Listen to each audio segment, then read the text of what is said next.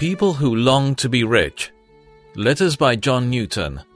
An inordinate desire and attachment to the things of this present world is a prevailing cause of a spiritual declension. Unless this evil principle is mortified in its root by the doctrine of the cross, it will in time prevail over the most splendid profession. That love of the world which is inconsistent with a true love of God manifests itself in two different ways, as men by temper and habit are differently inclined.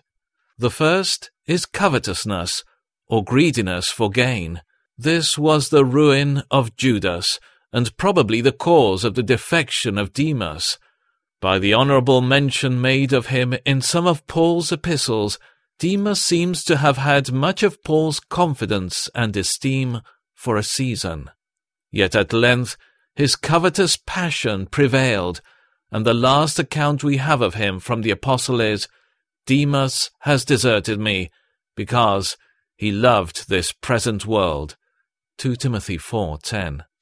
Again, there are people not chargeable with the love of money for its own sake, for they rather squander it than hoard it, yet they are equally under the influence of a worldly spirit. They manifest their worldly hearts by an expensive taste in the articles of dress, furniture, and feasting, which are always unsuitable to a Christian profession. It is not easy to exactly mark out the precise line of Christian conduct in these respects, which befits the different situations in which the providence of God has placed us, nor is it necessary to those who are poor in spirit and upright in heart. A simple desire of pleasing God and adorning the gospel will solve most cases of how a believer should spend his money, which occupy little and trifling minds. The inclination of our heart will always direct and regulate our voluntary expenses. Those who love the Lord and whose spirits are lively in his service will avoid both stinginess and selfish extravagance.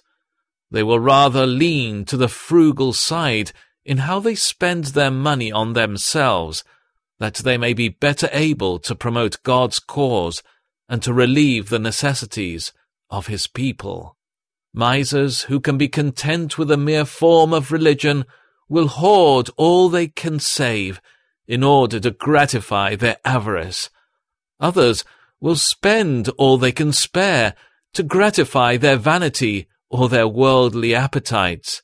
It is not easy to determine which of these evils is the greatest. Perhaps of the two, the miser is least accessible to conviction, and consequently the most difficult to be reclaimed. But a desire for extravagance and indulgence, if persisted in, will gradually lead to such compliances with the spirit and maxims of the world as will certainly weaken, if not wholly suppress, the exercise of vital godliness. In whatever degree the love of the world prevails, the health of the soul will proportionately decline. People who long to be rich fall into temptation and are trapped by many foolish and harmful desires that plunge them into ruin and destruction. For the love of money is at the root of all kinds of evil, and some people craving money have wandered from the faith and pierced themselves with many sorrows. 1 Timothy 6:9-10.